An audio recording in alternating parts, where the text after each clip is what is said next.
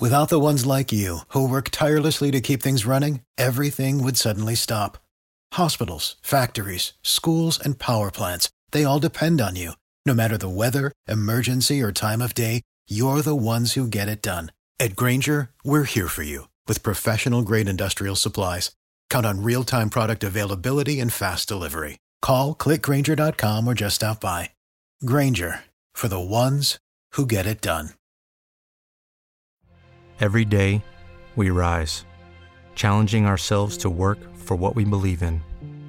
At U.S. Border Patrol, protecting our borders is more than a job. It's a calling.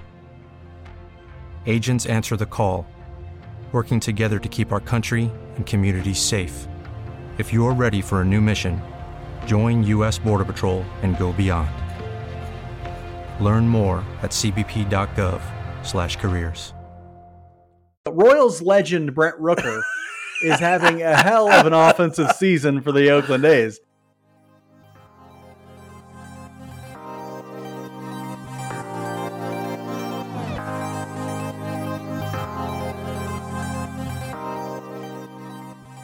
Welcome back to Royals Weekly. I am your host, Marcus Mead, and joining me as always, a man who once wrote a spec script for the 90s sitcom Wings entitled Lowell and Faye Get It Over With Already, my brother Mike. I love the show Wings. I would write a spec script for them, and it may be about that, but I think what you meant to write was hit sitcom Wings, because that thing was a damn delight. Everyone forgets that Wings was a banger. Everyone forgets it was a banger. I went back and watched them all during COVID. I highly recommend everybody does the same thing. It is a very early 90s show. Like, you can see the early 90s all over that show. It is funny. Still funny. Very funny. The guy who plays Lowell, whose name I can't... Thomas Hayden Church. Thomas Hayden Church. He's very funny in it. Wonderful. Tony Shalhoub made Tony Shalhoub's career. Monk made Tony Shalhoub's career, but, it wasn't the only thing. He kills it in Wings, too. And so if you're interested in some light early, because remember, back in the 90s, we didn't have problems like we do now. Like, back then it was all positivity. And so, it wasn't like what we got going on here. And so if you want just some lighthearted, remember back when things weren't so awful, go watch some Wings. It'll get you going. If you want lighthearted and fun, maybe not the Royals lately. That's not really where you're at if you're the Royals. On this week's episode, we're going to review yet another excruciating week of Royals baseball, discuss our perspectives on the first month of the season, and preview this week's slate of games. But first, Royals Weekly is brought to you by All In Physical Therapy. For one-on-one personalized physical therapy, we choose All In Physical Therapy. They took great care of our mother after surgery left her with pain and limited mobility in her arm. She loves to work out, be active, crush the skulls of her enemies, and hear the lamentations of their women. The excellent specialized care she got at All In Physical Therapy had her back to being active in no time. Seriously, Arnold asked her for tips when playing Conan the Barbarian. That is our mother. Yeah, if you didn't catch that line, hear the limitations, that's from Conan the Barbarian. For those of you who may not get it at all. All In Physical Therapy knows how to help athletes recover. It's owned and operated by Lee Summit's own Tommy Freevert, a former Arena League football player, Northwest Missouri State Bearcat, and a hell of a guy.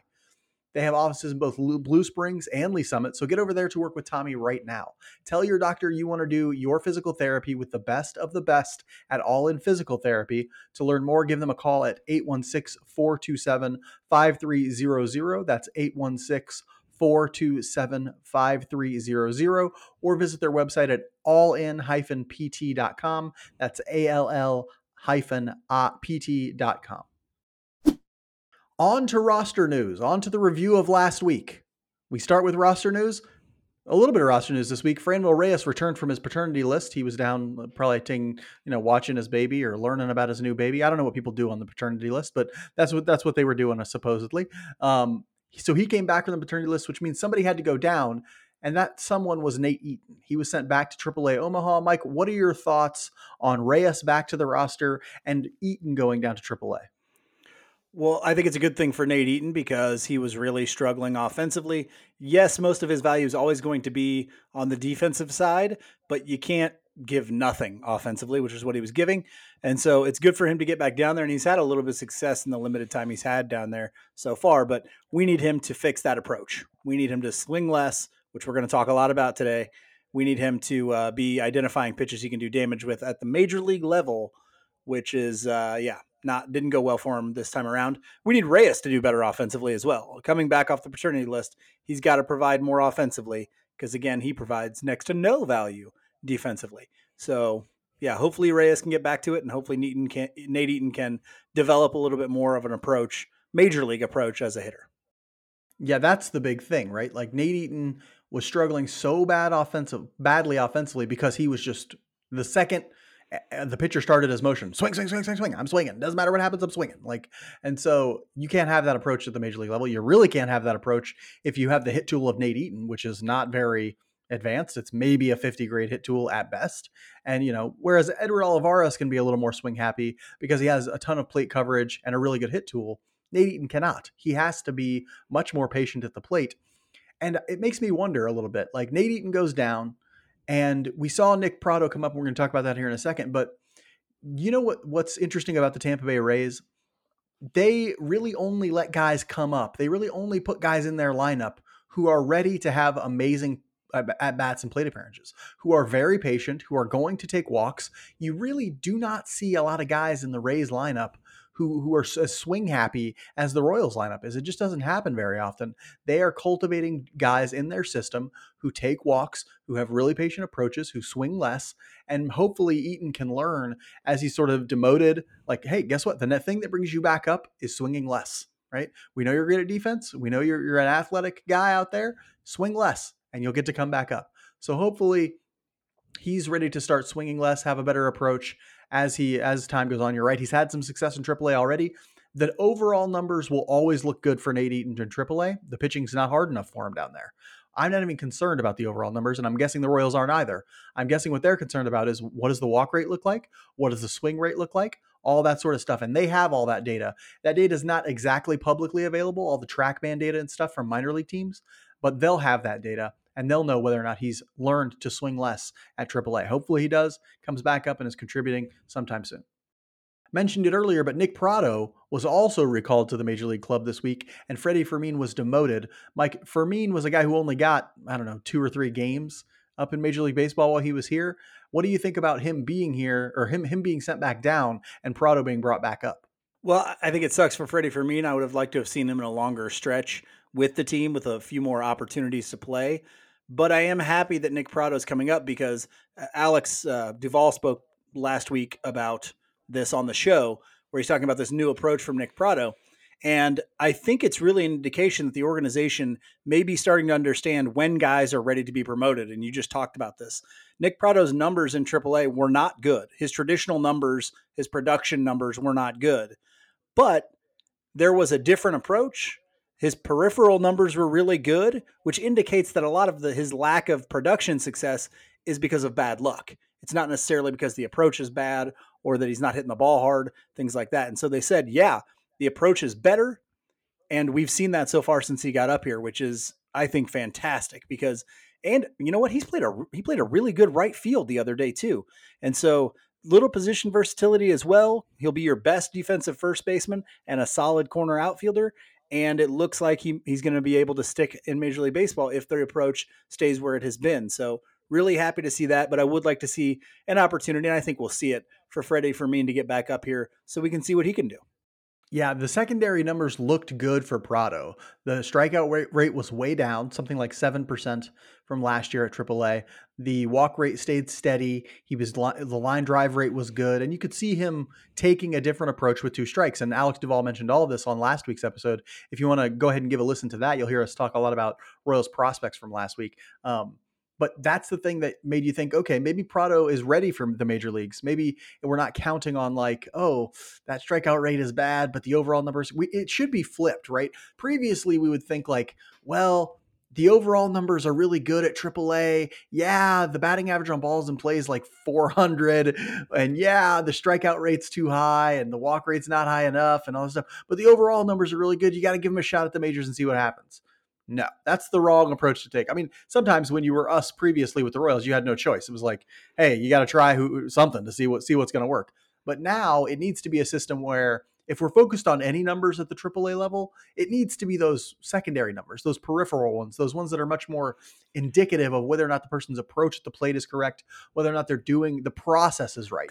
Some numbers can tell you whether or not the process is right, and the secondary numbers are better at that than the overall numbers. Yeah, well, to put it easily, those things translate. You can't control sometimes the outcomes, but you can control the process. And when we say the process, we mean the things that are shown in those secondary numbers. If you can show in those secondary numbers that your process is really good, even if the outcomes aren't there, it's understandable that the outcomes will happen. And you can take that process to Major League Baseball. You can't take the outcomes to Major League Baseball with you. Those things don't travel because you aren't really in control of those things. And so you can take those things you can control with you to Major League Baseball. The things you can't aren't going to carry you in Major League Baseball. Yeah, and it comes down to like the quality of pitching between AAA and the majors is the Grand Canyon. I mean, it's exactly huge. It's incredibly huge. And so look at a guy like Samad Taylor right now, who is just putting up great overall numbers down in AAA. Hitting really well. Got a high batting average, got a good on base, got good. Whatever.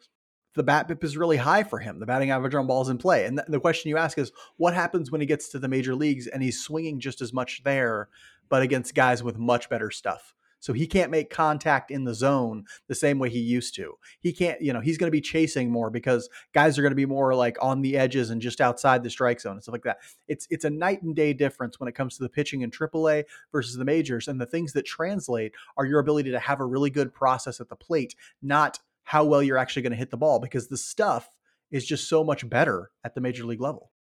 On the field, it was another rough week, although I started thinking about it and I'm like, the Royals went 2-5 this week, which I guess is technically progress because they went 1-5 in the last 2 weeks, like each of the last 2 weeks. So progress of the slowest sort, you might say.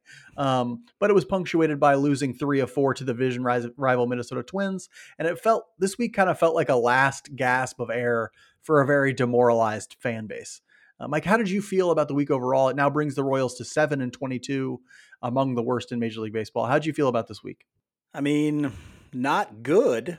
I don't feel good about the week. You can't feel good about a week of baseball where you win 2 games and you just doubled your win total. I love that question they ask in press conferences when somebody's just had their ass handed to them or something like that. How'd you feel about that? It's like, well, how do you think I felt about that? I wanted to go out there and lose and get humiliated. I wanted to give up 6 runs in the third or 7 or whatever it was today. No, it doesn't feel good. I'm encouraged by a few things. I'm encouraged by, because I hadn't seen Nick Prado's new approach at AAA, so I was encouraged to see that at the major league level and see some of the progress that he made, especially with 2 strikes, see some of that change in approach with 2 strikes. That was really good to see. I'm always happy to see Edward Olivares get on one of his heaters. I think it's really about time for us to all start admitting that Edward Olivares, outside of Vinny Pasquantino, is probably our best offensive option, right? I mean, period. He's probably our best offensive player, people. We need to realize that. Yes, he's garbage on defense, but he gives us a better chance at the plate than just about anybody else. And then, of course, Vinny had a really good week too, and it's good to see that going. Vinny's interesting because when you were just talking about that, like swing less stuff for Nate Eaton, and there's going to be a couple of guys. Michael Massey needs to swing a lot less. Bobby Witt Jr. needs to swing a lot less. We're going to talk about that more later. But Vinny Pasquantino swings a lot, but he can do it because his approach at the plate is so much better. His coverage is so much better, and his ability to foul off pitches is so much better than these other guys. He swings through so many other pitches, but he's not like your traditional never swings kind of guy. Sorry, you'd like to throw something in? Well, he's not, or he hasn't been this year. He's been a little more swing happy this year, it feels like. I haven't looked at his swing numbers, but I'm guessing if I did, it would show that he's swinging more this year. But I also noticed he was like 0 for his last 11 coming into today. And he didn't swing out of his shoes a bunch today. Today, it looked like he was more intentionally swinging less, taking more pitches, and that sort of thing. And as a result, he had a really good day today. But you're right. It is also true that he has a really good hit tool. He has a lot of plate coverage. He's really good at battling when he's down in a count and actually he has such a good eye. It's not that he gets a lot of hits with 2 strikes, though he is so far this season. It's also that he gets back into a lot of counts. And so, it's different him to say like Salvador Perez or him to say like Michael Massey. The difference is night and day, even though right now Pasquantino is swinging a little bit more than we would normally think of a hitter as successful as him swinging, especially with a guy who has as good a strikeout to walk ratio as he does. When I'm thinking about this last week, I have to sort of stop to breathe and reflect for a second. And when I do, I can see a couple rays of sunshine. That Nick Prado promotion and him sort of hitting the ground running is a really important thing for this team. It lengthens their lineup. It gets them to a place where you can see them being a little more successful offensively. Edward Olivares getting on a heater is, of course, good. Bobby Witt Jr. has started to struggle a little bit. MJ Melendez is stuck in a malaise. It's not clicking, that's for sure, but inch by inch, a little bit better offensively, just inches better offensively. So there are tiny rays of sunshine in this last week, but man, there's a lot of darkness in this last week. And so I got to squint really hard to see those rays, but some of them, I guess, are probably there. It was a rough week, but we did have some strong performers. We've mentioned a couple of them. Mike, who do you like for a strong performer for this last week? Yeah, I could have gone with a couple people offensively. Pitching was really bad. At least starting pitching was. But I'm going to go with Salvador Perez because he was one of our weak performers from last week. And so Salvador Perez, and we even talked last week about how he came up in big situations quite a bit last week and couldn't cash in. This week was the opposite of that. He went 9 for 19 with only 1 double and 1 home run, not a lot of extra base hits, but 6 RBI. He was able to cash in a few times with guys on base, which is very helpful. We need Salvador Perez to be able to do that. Salvador Perez is the hitter he will always be. Okay, he's not going to change at 33 years old. And so you're going to get into these really hot week, really cold week kind of things, but it's always good when he has a good week. So it was very productive from Salvi this week. How about you? Yeah, he's one of those guys where we're like, you and I are like, swing less. And we're like, Salvi, you don't have to swing less just because you're 33 and it's not going to change at this point. You can have one Salvador Perez. You cannot have a lineup full of Salvador Perez's. Okay. He's our Salvador Perez. So Michael Massey can't be our Salvador Perez. Kyle Isbell can't be our Salvador Perez. Bobby Witt Jr. can't be our Salvador Perez. All these guys got to swing less. The strong performer I had for this week, obviously, Edward Olivares, my boy. I don't know if there's anybody out there more on the Olivares train. Oh, I built the bandwagon. Built the bandwagon for Edward Olivares. And what's funny is you'll never see me get too down on him. Like there were some people in the Royals fan base who started to get really down on Olivares, especially after that game where he made at least one huge defensive mistake that basically cost them the game. And you'll never see me get that down on Olivares' defense. Why? Because he's like a game away from getting on like this huge heater offensively where he's carrying the whole team offensively. And I'm like, I'm not dumb enough to like go out and start trashing Olivares when I know he's like a day away from a huge heater. That's how he is. He gets on insane heaters. He was 10 for 24 this last week, 5 doubles, 1 triple, 1 home run. He also had 3 walks and only 3 strikeouts and 2 stolen bases. Olivares can hit, people. He has an OPS over 800 right now. Olivares is a major league hitter. I saw someone tweet the other day, he wouldn't start for any other team in Major League Baseball. Are you insane? Are you insane? We got 2 guys over 800. We got 3 guys who would start for other teams regularly. He's one of them. You better believe he would start. Any team would want a guy hitting over 800 as an OPS. They'll put him at DH. They'll put him they don't care. Every single team, maybe bar 5, would play him in the outfield every single day if they could, right? They would have somewhere they could play him in the outfield every day because he is a hitter. I know his defense is bad, but guess what? Defense is not as important as offense. It's a lot harder to hit than it is to play defense, and he can do it. Okay. You will never hear Edward Olivares slander on this podcast. I will not allow it. Okay. 7 extra base hits out of 10. 7 extra base hits last week. 7. He's insanely hot right now.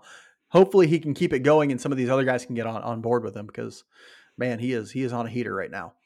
Not everybody's on a heater. In fact, we have some entire units not on heaters. Mike, tell us who your week performer for the week was. So I went to look into the starting pitching staff because I was like, I watched these games. I know I could pick 3 or 4 guys. And I finally said it would be unfair to go with just one of these starting rotations. So I went and I really dug into Fangraphs and I was like, I got to figure out how bad our starting rotation was this week. Here's how bad it was. 33 innings pitched this week from our starting rotation. 6.82 ERA. That was third worst in Major League Baseball this week. And honestly, I was a little surprised it wasn't higher than that. 5.18 walks per 9 innings. That was second worst in Major League Baseball this week as well. It was bad, ladies and gentlemen. Between Greinke's start, Lyle's start, and Singer's start today, it was real bad. You know who the shining star in the starting rotation was? Yarbrough. Keller. No, Keller. Keller, and he walked like five guys or something like that. It was really Ryan Yarbrough who threw, I think, 4 innings. Brad Keller, other than him, if you're talking about somebody who's actually in the starting rotation and not just filling Chris Bubich's spot, yeah, it was Brad Keller. But really, Ryan Yarbrough was the shining star of the starting rotation this week. That's a kick to the plums. You all doubted him. He throws Yarbrough 50. Stan. Yarbrough stand for life. No, that was a joke. Yarbrough, I think, is a fine piece, but man, was the starting rotation bad this week. And this was our great fear, right? Like, oh, maybe the offense will start turning it around. And then, when it happens, the pitching will just go away. That's looks like it might be happening right now. The offense hasn't completely turned it around or anything, but the starting pitching certainly did not do its job this week. That's for sure. My week performer for this week is an offensive player who just hasn't been right all season. He played in the World Baseball Classic, didn't get a ton of playing time, got some, but wasn't, and just has not found it to start the year. And that's MJ Melendez. He went 3 for 19 last week with 1 double, 8 strikeouts, and only 1 walk. Melendez is a guy who, for a while there, it looked just like bad luck because he wasn't striking out a ton. He was, making some contact. It wasn't falling, but you could also see, or he was making some hard contact, but you could also see that the launch angle wasn't right for him. I think it's mechanical in part with him because he keeps hitting fly balls that are hard, but aren't so hard they're going to leave the yard, and they're at a launch angle that are just going to be routine fly balls. And that's not where he needs to be. He's got to be a line drive hitter. He does not have 65, 70 grade power. He's got like 55, 60 grade power. He's somewhere in there, right? Yes, he hits some balls out of the yard, but he's not going to do it because he's like got super high exit velocities all the time. He's got really good exit velocity sometimes, but he's got to have the proper launch angle as well. And he hasn't found it right now. His swing right now just looks wrong to me. Hopefully he gets that going. He had an off day yesterday, and they've been giving him some off days while he's like trying to find it. And I wonder if they're like working on stuff with him. I really like this coaching staff's approach to like deciding when to play players. If they're not doing well, they'll be like, okay, you're going to sit a couple times this week, or you're going to sit 3 times this week instead of just 1 day off. And then you're right back in there, and that's good. I think you got to give a guy some time to work some stuff out by not playing. He played today, got a hit. It was a double. That was the double he had this week. And so hopefully he's starting to find it again, feel a little better, and can get going because it's him, it's Bobby Witt Jr., and it's Vinny Pasquantino. They are the triumvirate that is meant to carry this offense moving forward. Mike, in a dark, dark week, what sort of theme did you see, or did you have, or did you create or invent in that tiny brain of yours? It's time to get real, people. Okay. We got to start taking a hard look at some of that triumvirate or some of those young guns that we believe in, but we got to start saying you got to show improvement, And the other thing, let's get real about this, because this is something that I brought up early before the season started, and people were going nuts on Twitter. I'm like, what do you think? And that's this. We were counting on Brady Singer because of half of a season of success. Okay. Thinking that Brady Singer was going to have that exact same thing coming into this year, I think was misplaced. I was always saying, be very patient, because he has more of a track record without success than with success, and nothing changed. There wasn't a whole lot that changed. He didn't start throwing his changeup more like we said he needed to. He didn't really do anything different. His command was a little bit better. And he was also getting a lot of strikeouts looking. Well, guys are going to adjust to that. They're not going to just lay off that outside two-seamer that comes back over the plate. So you have to realize, Brady Singer was meant to regress unless he changed something, which he didn't. And so I'm not surprised by that. Bobby Witt Jr., he hasn't taken really a step forward with the approach. He needs to. You just talked about MJ Melendez. Same thing with Michael Massey. We got to start saying, hey, and it's I'm going to bring it up later, but really for a hitting development team that preaches they're an approach first kind of instruction, and to see this bad of an approach from so many of those young guys hurts a little bit. It stings, and you want to see more progress. Now, Nick Pratto seemed to change his approach in a week. Why aren't we seeing more growth from these other guys? That's a good question. On the Singer thing, I've actually been thinking a lot about that. One, I'm not as worried as I think most people probably are, because I see a lot of it as like home run success that is really variant. And so like, he's not going to give up the number of home runs he's been giving up. That just won't happen. And so that's a little less scary, but I think you're right. There are two things related to Brady Singer that are also causing some of this regression. One, a dip in velocity. He was throwing that two-seamer 95 at times last year. He's like 91 to 93 lately. And that is a huge difference. That's hurting him a lot. Two, he is, one of the things that we're learning about as we sort of understand the way pitching development is happening now is that like you have to change every year as a pitcher. You have to get better every single year. You have to add a pitch every single year. You have to make a pitch better every single year. There is no like doing what you did last year and being successful again. Look at Joe Ryan, classic example. He was good last year for the Twins, but did he just like do the same thing this year? No, he added a pitch in the offseason. He's good again this year. That's sort of what it takes. You can't just do the same stuff you've always done in modern baseball. There's too much information. Guys are going to learn you, and they're going to, do really, unless you're Jacob deGrom and your velocity and stuff is like head and shoulders above everybody else's. You can't just rest on what you have and expect the league not to adjust. And so Singer needs to constantly be improving. Problem is velocity went down, and I don't see he's not throwing the changeup more. He's not, he's not doing anything different than what he's done in the past. You're right about that. Exactly. What's different? Nothing.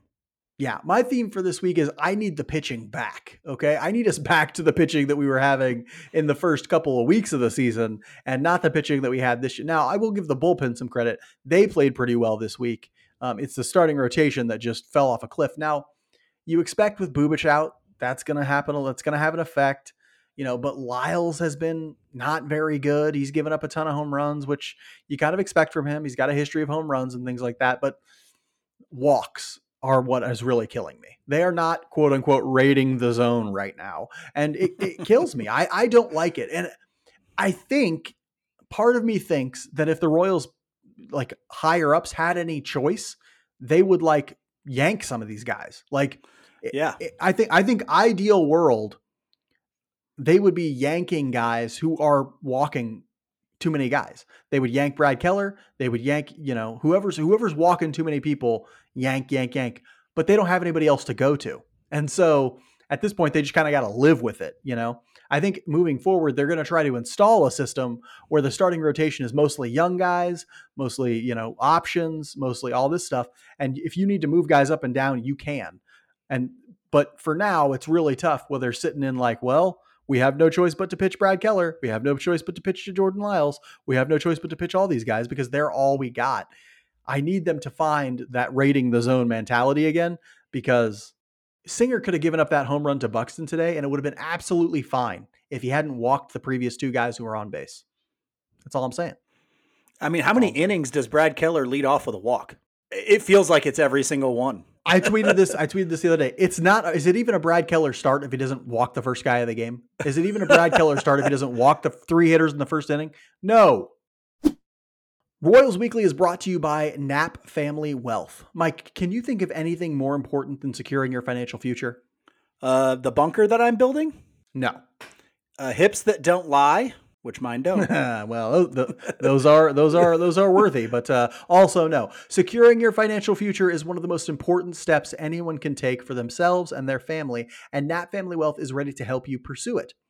This isn't some big faceless corporation we're talking about here. Knapp Family Wealth is run by J.C. Knapp. He's a huge baseball fan, and he's been helping people plan for their financial futures for 20 years. He can help with retirement planning so you don't have to work until you're dead, education planning so your kids learn to read good, investment management so you can get all that money out of your mattress and get it working for you. Don't spend another day thinking you've got it all figured out, because trust me, you don't. Check out Nap Family Wealth at napfamilywealth.com. That's KNAPP familywealth.com. Securities and advisory services offered through LPL Financial, a registered investment advisor, member FINRA/SIPC. 1 month is in the book for the 2023 MLB season, so we're going to use our Spotlight segment to reflect on a difficult April in the hopes of gaining some perspective on the team moving forward. Let's be clear, the Royals were not good in the first month. They went 7-22. There is no way to define that as a success, however you slice it. But in a season when no one expected them to compete for a playoff spot, there are other questions to consider, questions related to the long-term prospects for the team, and we may gain some perspective on those by looking back at the previous month, however nauseating that task might be. Mike, let's start with the basics. How would you describe the first month of the season for the Royals? Well, I don't have a real descriptive word here, but to the untrained eye, it may seem like the same old crap that the Royals do so frequently where they're out of it before May. And in some sense it is. But to the untrained eye, it may look really bad, which it is. to the trained eye, it still looks really bad. But I do think it is a little different than some of those teams that we saw out of it in May in the aughts, the aught 2000s and even the early 2010s. Because I do think there is some progression in the pitching philosophy and the pitching development. I think you can see some of that progress. I do think you can see some glimmer of hope with regards to some of our young hitters. Yes, we would like to see some of them be taking more steps forward, but Vinny Pasquantino looks like a legit, I don't want to say star necessarily because there's still time to prove those things, but he looks like a guy that's going to make some all-star teams hitting the baseball. And MJ Melendez, Bobby Witt Jr., we would like to see more from them, but Edward Olivares is looking pretty good. So I would say those teams in the 2000s and 2010s that were out of it by May, a lot of times that was like with aging veteran free agents that were scrap heap kind of guys and starting rotations of 1-year deals and dudes that no other teams wanted. I think the Royals have a solid foundation, but I think what you said earlier is very poignant. I don't know that there's a lot of guys, especially in the starting rotation and maybe even the bullpen, that this coaching staff would necessarily want on their team. And I know that's weird to kind of say, but they come from organizations with philosophies that don't fit some of these players. And so, it's going to take some time before, we start to set up a minor league system where then coaching staffs and general managers can go, this is the kind of guy that can help us in Major League Baseball, bring him up. Right now, they're stuck with kind of the 26 man that they were given mostly, and there's not much that you can really do with that. And so it's going to take some time, but I do see some rays of hope, even though, we got 22 losses at the end of April.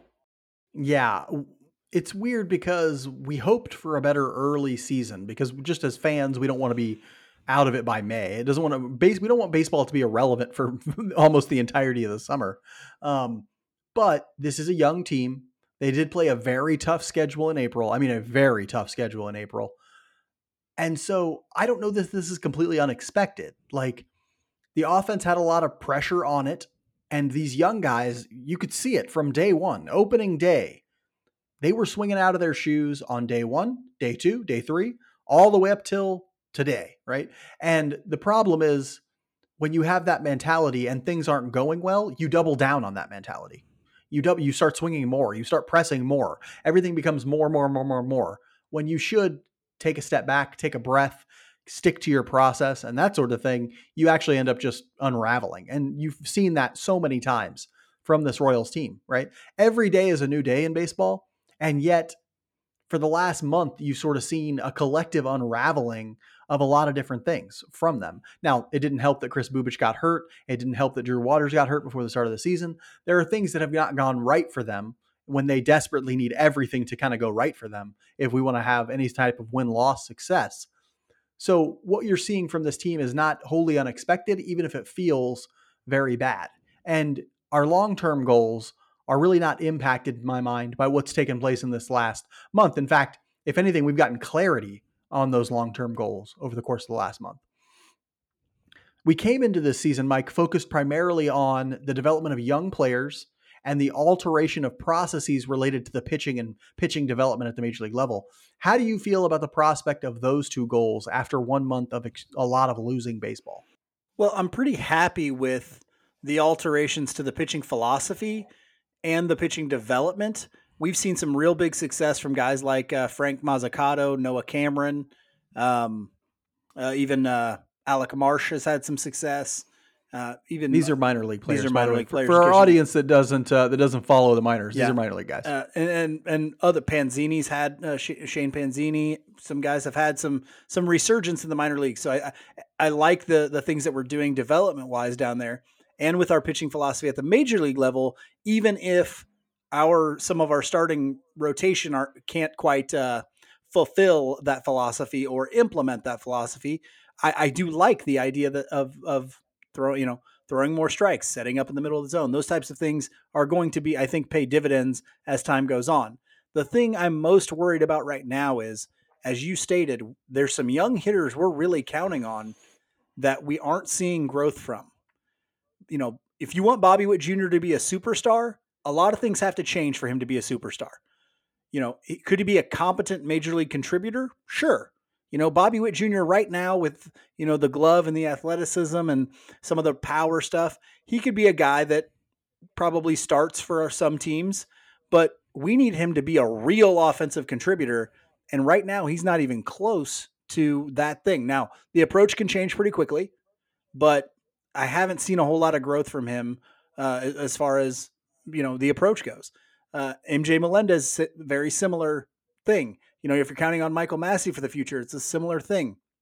And so, yeah, I'm a little bit worried about our young hitters. I'm a little bit worried about I know the message coming from our hitting development is, this is the approach that we want you to take. We want you swinging at pitches you can do damage on. I'm not seeing that translate to the batter's box. Can I ask you a shock question? Sure. What do you think about the idea of sending Bobby Witt Jr. down? I was actually just thinking about that. So I was just thinking about that because all I could think of was Bobby Witt Jr. needs a reset, because, at the beginning of spring training and stuff, and the regular season, we saw like, hey, he's taking some walks. That's pretty good. Now we still were seeing him swing through fastballs down the middle and other things that really can't happen. But I don't think this organization wants to do that. Okay. I don't think so either. I don't think they want to do that. And I don't know if it'll be beneficial or not, but it might. I mean, you might be able to say, hey, go down AAA. This is the one thing we want you to work on and see what happens. I don't know. But do you send down a guy who, honestly is like your third or fourth best offensive producer right now, even though it's not good? It's not good offensive production. It's not what you want in Major League Baseball, but right. Can you do that? And I think their mind is like, well, we can develop him here at the major leagues. And it's not that the coaches can't do it. It's that the context of the major leagues makes it harder for guys to work on stuff. To make changes. That's the competition moment. Like there is no working on stuff when major league games are counting. You're there to compete and to win and to have results. The results matter first and foremost in the major leagues. Down in the minor leagues, that's not the case. The process matters because everybody knows that the minor leagues is just preparation for the major leagues. Doesn't matter if you win a minor league title, nobody cares, right? And so I can't tell you, they used to make a big deal out of it when the Royals won a minor league championship. When like Hosmer and Musa, well, these guys won minor league championships and nobody cares. What matters is, do you win at the major league level? And so what I find interesting is the notion that what if for the long-term development of Bobby Witt Jr., it was better to send him down right now and have him working on his approach and have him working to get his walk rate up to 10% or something like that. Right now, his walk rate is slightly higher than it was last year. His strikeout rate is about exactly the same, right? And so you're seeing a lot of the same stuff, basically. He's virtually the same hitter he was last year, and that's not good. You want him making progress in year two. You're not seeing a whole lot of progress from him. What if that's the answer? I'm not saying it is. It's a shock question. It's not a horrible idea in my mind, right? It would shock the world. It would shock the baseball community because he's hyped as a star and a future star. It would shock the baseball world, but I'm not saying it's a bad idea. I feel okay about the long term, or about these sort of goals that we're focused on, the alteration of the pitching processes and the development of young players. And I mean, just okay. I'm not great, not terrible. I'm sort of where you are. I think that would I have liked for that change in pitching philosophy to immediately have turned around this major league rotation. And that's the thing that kills me, is like, if Bubic hadn't gotten hurt, would this rotation look significantly different? Right? Like, would we be like, well, he's doing well. Well, Keller's doing not great, but not terrible. Like, well, Greinke's been hit around, but he's had some good starts, that sort of stuff. Like, Lyles is getting hit, but he's also giving them innings, It's one of those things where I'm wondering, like, and then Lynch might come back, and, it's one of those things that, yeah, I would have liked that pitching philosophy to completely, turn around the major league roster. That really hasn't happened up to this point. We'll see if it continues to get better. Because remember, these guys are all trying to adjust too. Brad Keller is trying to adjust to this new philosophy. Jordan Lyles is trying to adjust to a new philosophy. And that it doesn't just mean throwing more strikes. It also means a new pitch mix. It also means, all these different things that they're trying to adjust to. Really tough. There's a chance that they continue to get better at adjusting to it. Same with Brady Singer. There's a chance he, gets some regression and that sort of stuff. I'm a little worried about the progression of the young hitters. I really thought that, we would see more progress from Bobby Witt Jr. and from MJ Melendez at this point. Don't think it's great that they both played in the WPC. Don't like that at all. Needed a lot of progress from them. They went and did that anyway. That conversation is now over. But I'm actually pretty happy to some degree. I'm a little bit happy with where those two goals are going. Mike, what does the way that this team has played in the first month tell us about the changes that need to be made in the short term, the medium term, and the long term? I've sure been thinking about it in those things. Like, there's the short term, which is like this season, medium term, which is the next couple, and then long term beyond that. What are you thinking about what this first month tells us about those different time periods? Yeah, I think it's hard to, after just a month, it's hard to say like these are the short term. Short term, yeah, Michael Massey needs to go down. And work on things. Maybe Bobby Witt Jr., maybe MJ Melendez. Who knows, like, what the Royals want to do or who that's going to benefit.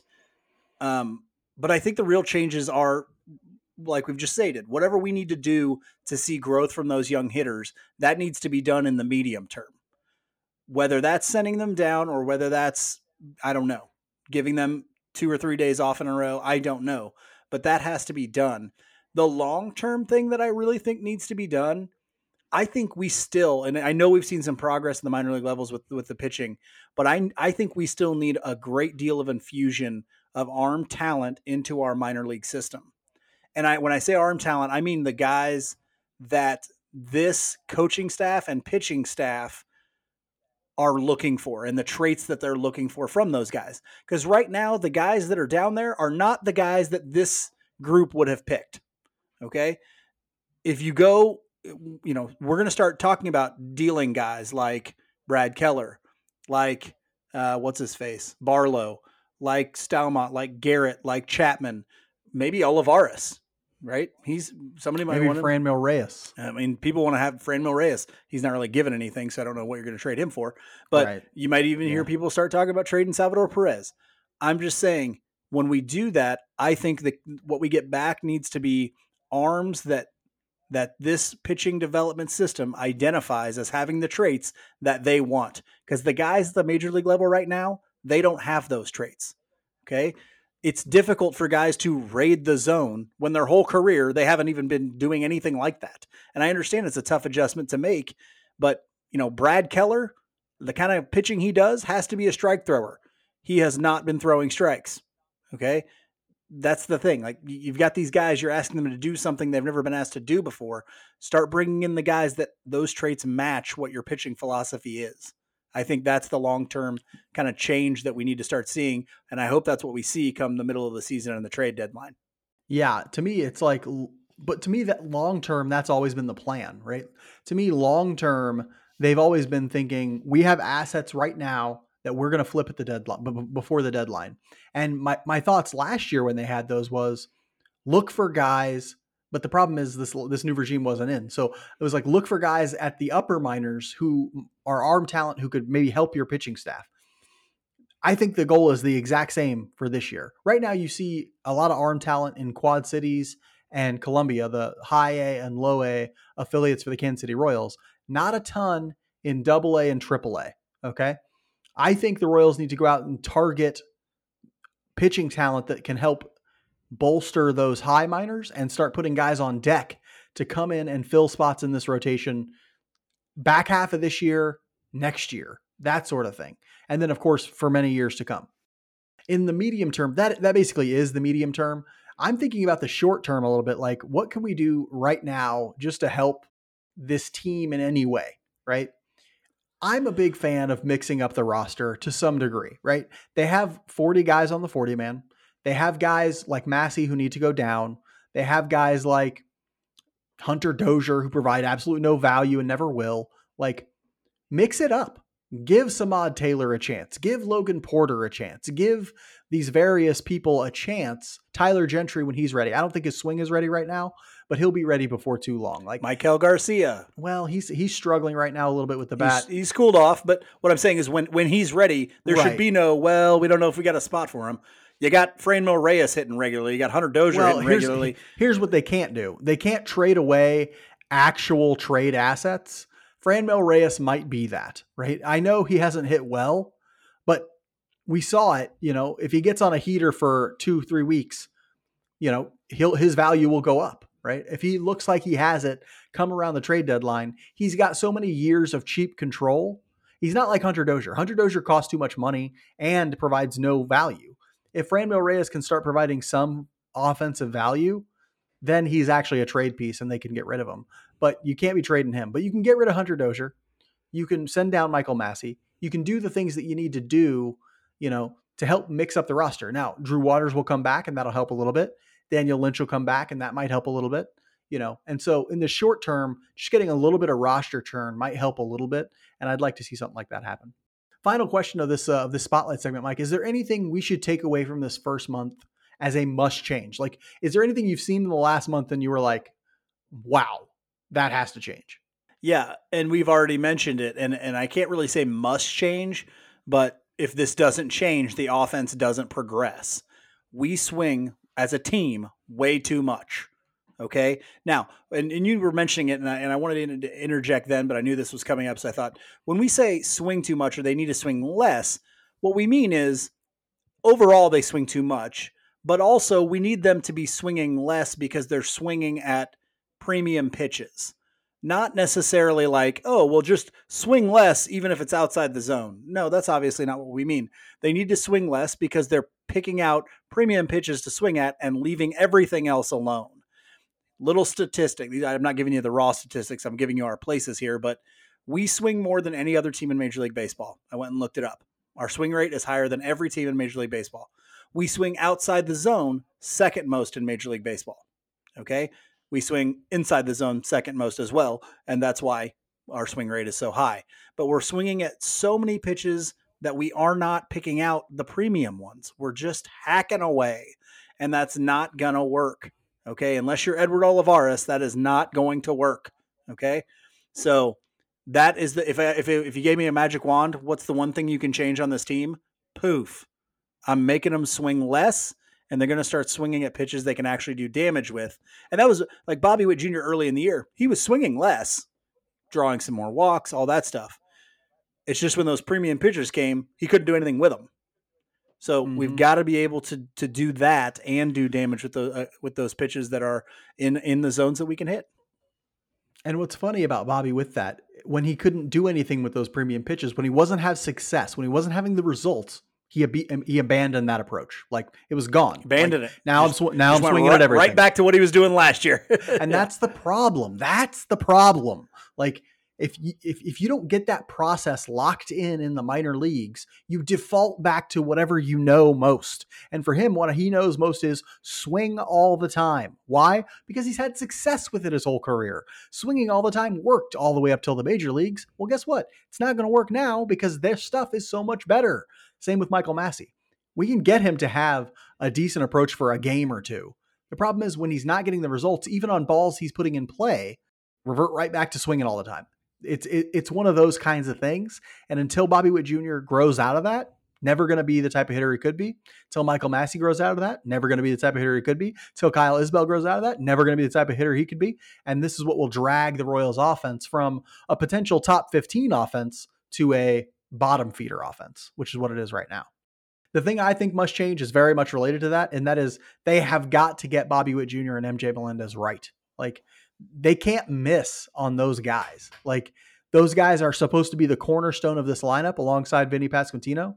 If they miss on those two, if they're not offensively productive, if MJ Melendez is just a above average right fielder, below average catcher who hits 210 with a 300 on base and a 390 slugging, it's over. Like, if right now Bobby Witt Jr. has an 86 weighted runs created plus, which means he's 14% worse than league average offensively. Can't happen. They cannot have success with him like that.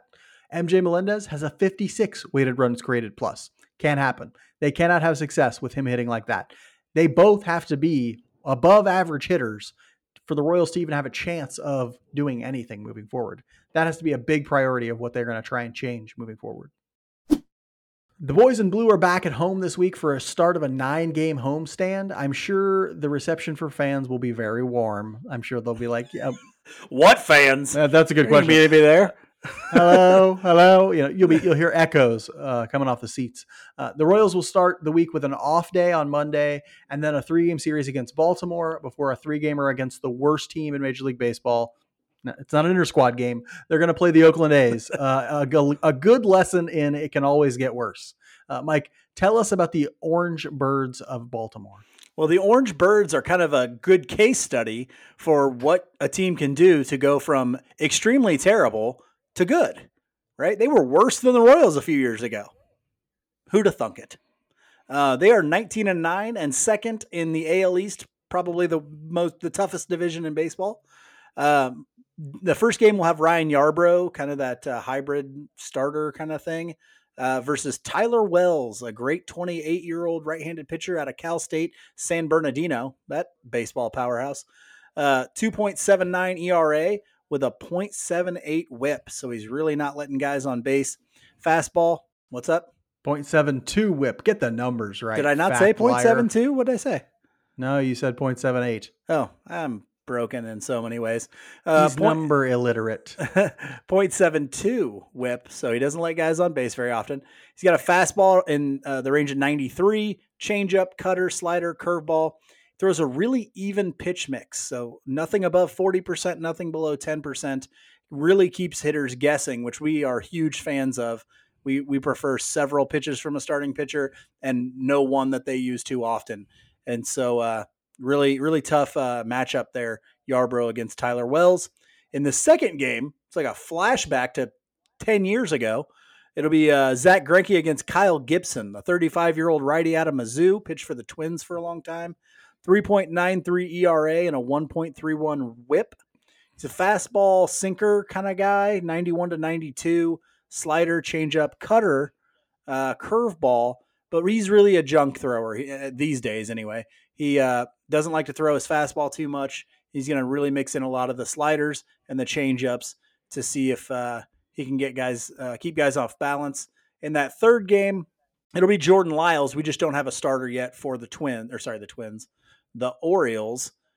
So we don't know who they'll be going against in that third game, but it'd be nice to get 2 against the Orioles. That'd be great. I'd really love that. But I'm not holding my breath.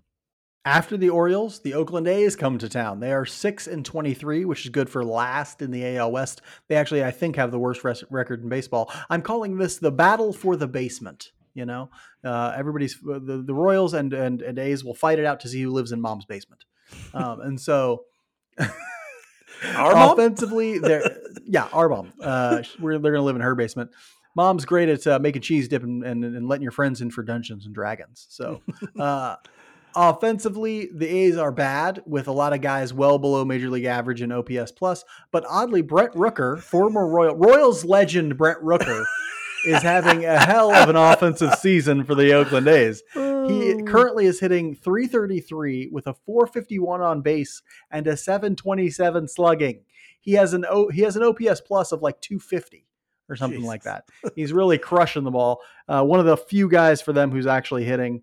But if their offense is bad, their pitching is downright disgusting. That is how bad their pitching is. Their team ERA for the whole season is 7.86, which is 2 runs worse than the next worst team. That is so bad, I can't even describe it. Every starter in their rotation has an ERA over 6, and one of them has an ERA of 13. So they are very, very bad. Now, what's weird is when I looked that stat up, I started thinking to myself, wait, how many Royals starters have ERAs over 6 right now? Like Greinke and Bradley Singer and Bradley. Yeah. We want to talk about that. The Royals have a chance here to take some games from the A's. There are so many of those players in front office people just packing bags for Las Vegas. Like, get us the hell out of here. Even the possum in the press box is probably packing his bag to go to fucking Las Vegas. Get us out of here, man. Yikes.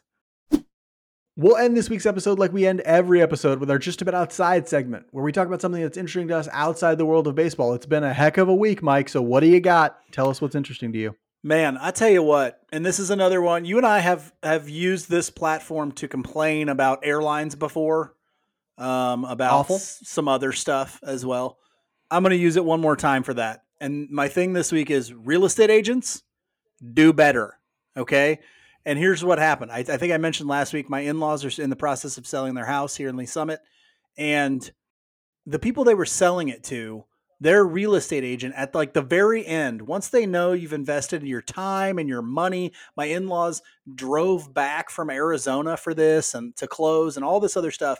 They try and slide in like some nickel and dime crap that they want you to pay for as the seller of the house. And they're like all throwing out like, oh, we're going to sue you and all this other crap. And it's like, why do real estate agents do that? Like, I've only had the opportunity to deal with one real estate agent in my life, and that was not a good experience. There was a level of incompetence that I was not okay with. I ended up being the one who found the house that we bought. We ended up catching a $4,000 mistake in the contract. Like, all these other things, I've never really seen a real estate agent who was like, I could say, you know what, they were competent, they were trustworthy, they were honest, and they didn't cost me extra money, those types of things. I've never seen one. I'm sure they exist, and this isn't for me to bash on all real estate agents, but it's very short-sighted to do that kind of underhanded, sneaky, like, I want you to pay for this one thing at the very end, or I want to do this little thing to try and negotiate the price down lower, even after we've already accepted stuff. It really bothers me. And it seems kind of used car salesman-y, and I'm not okay with that. Like, it seems very short-sighted, because if there are real estate agents out there that don't do these things, I'm sure they get referred to other people through word of mouth and that sort of thing. The problem is we need a way to punish the ones that do, right? Like, here's the thing, maybe Angie's List, I don't know, whatever it is, but like, it's got to be something, because that stuff, just be professional, man. Just be professional. Here's the thing. The Venn diagram of real estate agents and used car salesmen is a circle. Okay. And I'm the next time I sell a house, I'm just going to sell by owner. And here's the thing they tell you when you say that. They're like, oh, you don't want to do that. You sell by owner, they go for 20% less or some garbage. And here's the thing. There are probably good real estate agents out there. They're probably ones who add value. I've bought 2 houses. No, sorry. I bought 3 houses in my life and sold 2. I see virtually no added value from a real estate agent. I am just paying you, or the seller is paying you thousands and thousands of dollars to do nothing. To do nothing. You are not doing anything most of the time. And it's like, yeah, if you're buying your first house, you probably won't, or maybe you want one because you don't know what you're doing. At this point, I see no added value in a real estate agent at all. And I honestly think that eventually the market will just make them obsolete. Somebody is going to innovate in a way that's like Carvana for houses, where it's like, what? We're going to make the process of buying a house way easier, way more efficient, and cut out this person who is not really doing anything. Maybe we don't use Carvana as an example because they're like crumbling. Yeah. But I agree. It'll be something online where you just go in, hey, type in the terms of the contract agreement, boom, boom, boom, boom. You sign it. You sign it. We did for sale by owner. We've done a for sale by owner. It went extremely smoothly. You know, the people at the title company helped us out with it when, you know, you're always worried like, well, it's contracts. Are we going to be able to, they can help you out with it. Like, and again, this is not to bash on all real estate agents. I'm sure there are great ones. I've had some good people, but I just, at this point, they're not adding value. Yeah. You know, anyway, I'm going to talk about something more positive than that because you're getting me riled, Mike. I'm talking about a new show I'm watching. And the funny thing about this new show is it's also an old show, a very old show.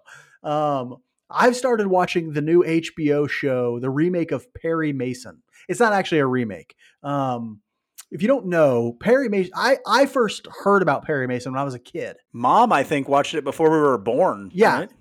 Yeah, she used to watch like reruns of the Perry Mason show that was on like in the 50s or 60s or something. A very old television show. I knew virtually nothing about it because I only saw glimpses of it when I was a kid and I can't remember any of it at this point. But I remember the name Perry Mason. And so I see a promo on HBO Max for a new Perry Mason show. And they're like, the snippet or the blurb said like, learn the origins of the most famous defense attorney of all time or something like that. And it turns out that there's a series of books that show is based on, and they were going to, you know, make it a more faithful adaptation to the books. And it stars an actor I really like. I don't know how to pronounce his last name. It's like Matthew Rhys or Rhys, Ryse, I think is how you spell it. If you don't know him, he was one of the two stars of the FX show, The Americans. Oh. And I really like him as an actor. So I gave it a shot and it has hooked me just hook, line, and sinker. I love it. I've been watching it for like 3 days straight. It's amazing. Give it a shot. If you like well-written, well-acted, good cinematography, just like a quality show that has some drama and has some, you know, it's a period piece as well. So it's set in the 1930s. So it's got that kind of noir feel to it. Really, really like it. It's very, very good. So I highly recommend you give that a shot. In some ways it's like a courtroom drama, but they're actually not in a courtroom very much. It's got an element of a detective thing, but an element of a kind of drama-y thing. I really, really like it. It also shows you old LA, like LA in the 1930s. So if you're interested in that sort of thing, give it a shot. That's my Just A Bit Outside for this week. Loving Perry Mason lately. Well, Mr. 1%er, some of us can't afford HBO Max, so I can't either. I don't pay for it. I have a password from someone else. So you know, LA in the 1930s was like, everybody ate cigarettes for breakfast and did cocaine for lunch and then drank dinner. I mean, that place was a cesspool in the 1930s. It was, like every actor it's in the show has a murder on their rap sheet and they never went to jail. It's wild. It's all in the show. It's all in the show. Yeah. It's all in the show. Right, I gotta check it out. So if you're into that stuff, give it a shot. And the performance from Matthew Rhys is incredible. So you'll like that if you're into good acting of any kind. But yeah, highly recommend Perry Mason. It's a lot better than the Royals have been playing recently. And so, we'll be here a week from today to talk about the Royals yet again. Whether they do well or not this week, we will be back to talk about the Royals. So until then, be good to each other. And go Royals.